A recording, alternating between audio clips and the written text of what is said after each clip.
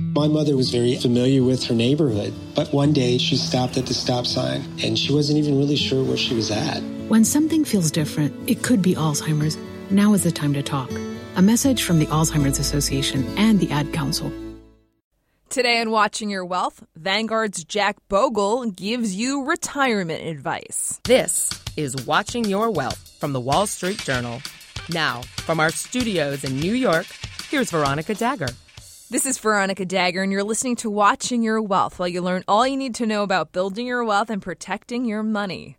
I recently spoke with legendary investor and Vanguard founder Jack Bogle at the CFA Institute Annual Conference. I asked Mr. Bogle what advice he'd have for folks who are looking to retire soon. He had plenty to say. Well, the first one, by far the most important, is asset allocation. How much of your money should be in stocks? How much of your money should be in bonds is essentially the allocation. And then there are people that want to complicate it by adding, for example, non-U.S. stocks or gold or commodities, things like that. I go with a very simple 1-2 allocation. U.S. stocks and bonds. I was writing to a younger person about asset allocation, and I finally said, I don't know what to tell you to do with all the complexities in that, but I can tell you what I do. I'm 50% in stocks and 50% in bonds. And I spend half my time thinking, why do I have so much in stocks? And the other half of the time thinking, why do I have so little in stocks? So there aren't any easy answers, but I would advise someone who's just retired to be something in the broad range of 50-50 stocks and bonds. Now, if they have more stocks than that, would I tell them to sell it? No, because they might have capital gains, and you have to take into account a lot of fairly complex things. And I also think very strongly that we should consider our Social Security, which presumably, if you put off you're receiving Social Security payments until 70 and a half. They go way up. So Social Security should be considered a bond-like investment.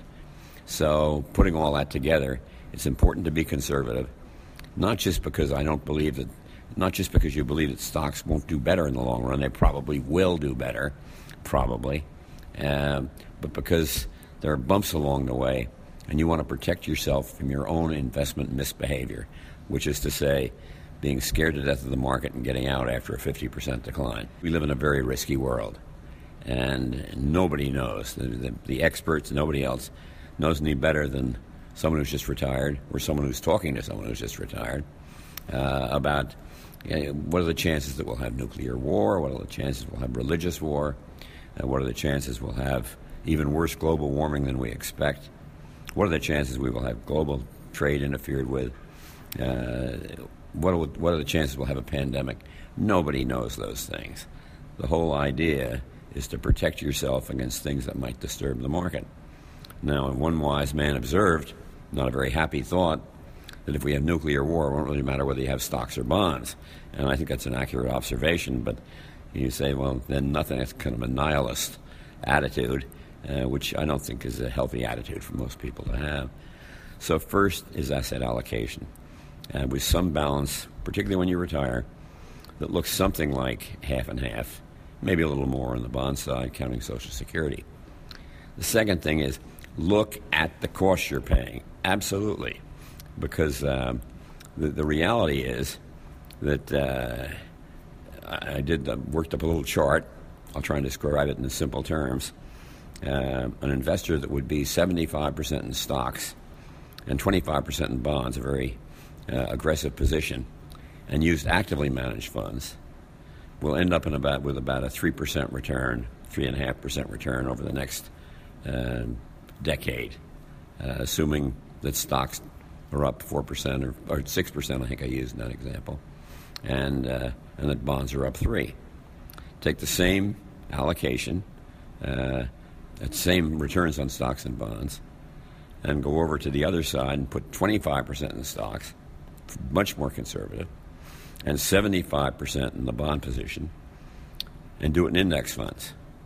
So you get a lower gross return, but you reduce that return by maybe 7.5 basis points and have a higher net return with a very, very conservative, too conservative balanced portfolio than you do if you have the reverse portfolio, much more aggressive portfolio, and take on all those mutual fund costs. So the point is that cost and asset allocation are directly related.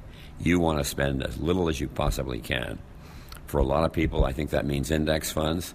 I think your listeners know I'm going to say that, and only because it works. And you can own the stock market and own the bond market for an average of 5 basis points, and it's an option worth considering. It eliminates everything but stock market and bond market risk, individual stock risk, mutual fund risk, and gives you your only risk is the market risk, which you got through your asset allocation. So it begins with allocation, then it goes to cost, and then it goes to, I guess I'd say, live your life with joy. Don't live in fear. Jack Bogle goes on to discuss how to stay the course despite constant uncertainty. We live in an uncertain world, a very frightening world to anybody who's been around a while and anybody knows what's going on. And the world should take a lot for granted. It'll be tomorrow, we be like today. And when you go down a long string of years, and a retired investor of 70 today probably has 25 years of life expectancy later. I'm not sure I'm looking forward to that, but it all depends how you feel. But financially speaking, you want to make sure that your withdrawals, you're going to need to withdraw some capital because a portfolio, either a managed portfolio or an index portfolio, is going to carry the gross market return of about 2% for stocks, the yield, the dividend yield, and about 3% for bonds. That's not enough to sustain a 4% expenditure, which most people are going to really need. So you have to be prepared to draw down a little capital. So you have to be concerned about that. You have to be concerned about adjusting those withdrawals if we get worse markets. If you're heavily invested in equities, you're going to want to be mentally able, psychologically able to cope with those risks of the badly declining stock market. And that's why I like the peace of mind that comes with this idea of a balanced fund, 60-40, 50-50, something like that. And I think that will help people that are just retiring. Now, if you're about to retire at a much younger age, you want to think about postponing your Social Security. And you can't do that. You can do it every year, but you can't do it backward. So the Social Security is really very generous with you if you postpone it from 62.5, I guess it is, to 70.5. And so that's what I did. It's amazing how much money they send me every month. But if you're over 72, the opportunity is gone. And it's a little bit risky because if you die early, you will not have gotten any benefits and will have relinquished. You aren't going to care a great deal about what happens next. So those are, I think, the main things to be thinking about. But you also want to think about, do you want to leave your kids an inheritance? I happen to believe that it's a tragedy for people to live like paupers so their children can inherit some assets. Live your life and enjoy it would be my rule. And keep a positive outlook. I think I'm getting a little away from your financial question. But, there's a bright side to everything. Think about the bright side. And realize that you can have a lot of fun when you're of an older age. If you put your mind to it. I also asked him if he had advice for millennials who want to save but may feel like they have no money because they're burdened by student debt. Here's his answer and his take on Social Security, which may surprise you. If you can't save anything, you can't save anything. I mean, we use this kind of rule of thumb. You ought to save 15 or 20% of your income. But if it's all going to pay off your student loan, I mean, you do have to live. And so I'm not sure I really have good advice for people that are burdened with these huge student loan payments, which pose a threat to the economy, too. They're like at over $1 trillion of student debt. I mean, none of us... I was lucky enough to go through college with a job and a scholarship, and I didn't have any student debt. They didn't have student lending programs when I was a kid, thank God. And so It's a tough problem. It does not have an easy answer. I mean, I could give you some broad generalizations, but I'm not about to. But as soon as you can save, start as early as you can is a good rule. Put away as much as you reasonably can, balancing out your, the way you want to live your life with what will come when you retire.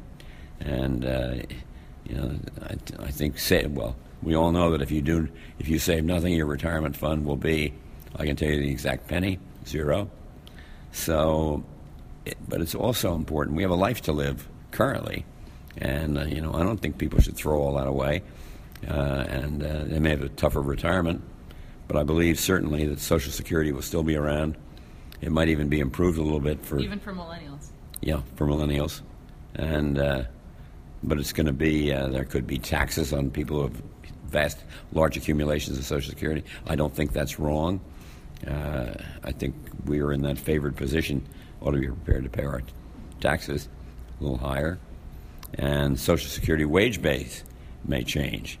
So this probably doesn't apply so much to millennials because they're not up on the Social Security wage basis now. I think around $115,000 a year, or something like that.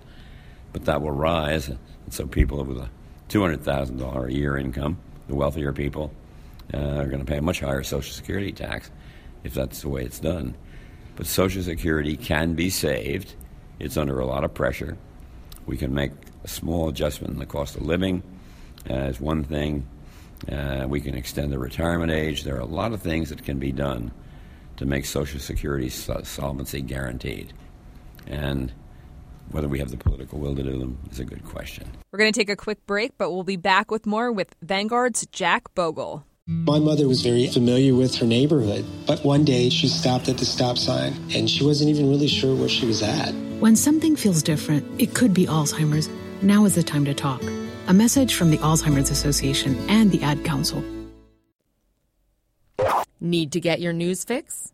Look for WSJ on Apple Podcasts, Spotify, iHeartRadio, Google Play Music, Stitcher, and the Amazon Echo. The Wall Street Journal. Listen ambitiously. Welcome back to Watching Your Wealth. I'm Veronica Dagger. Vanguard's Jack Bogle gamely took Watching Your Wealth's fun financial quiz. Take a listen to his answers. What's the best financial advice you ever heard? Stay the course. Worst financial advice? I can pick a winning fund for you. Money can buy security. Money can't buy. Money can't buy happiness. And if you won $1 million after tax, what would you do? I'd put it half into bonds and half into stocks. And there you have it. Thanks again to Vanguard's Jack Bogle for joining us. This has been Watching Your Wealth, a production of the Wall Street Journal. I'm Veronica Dagger. For more information, check us out at WSJ.com/podcasts. Thanks for listening.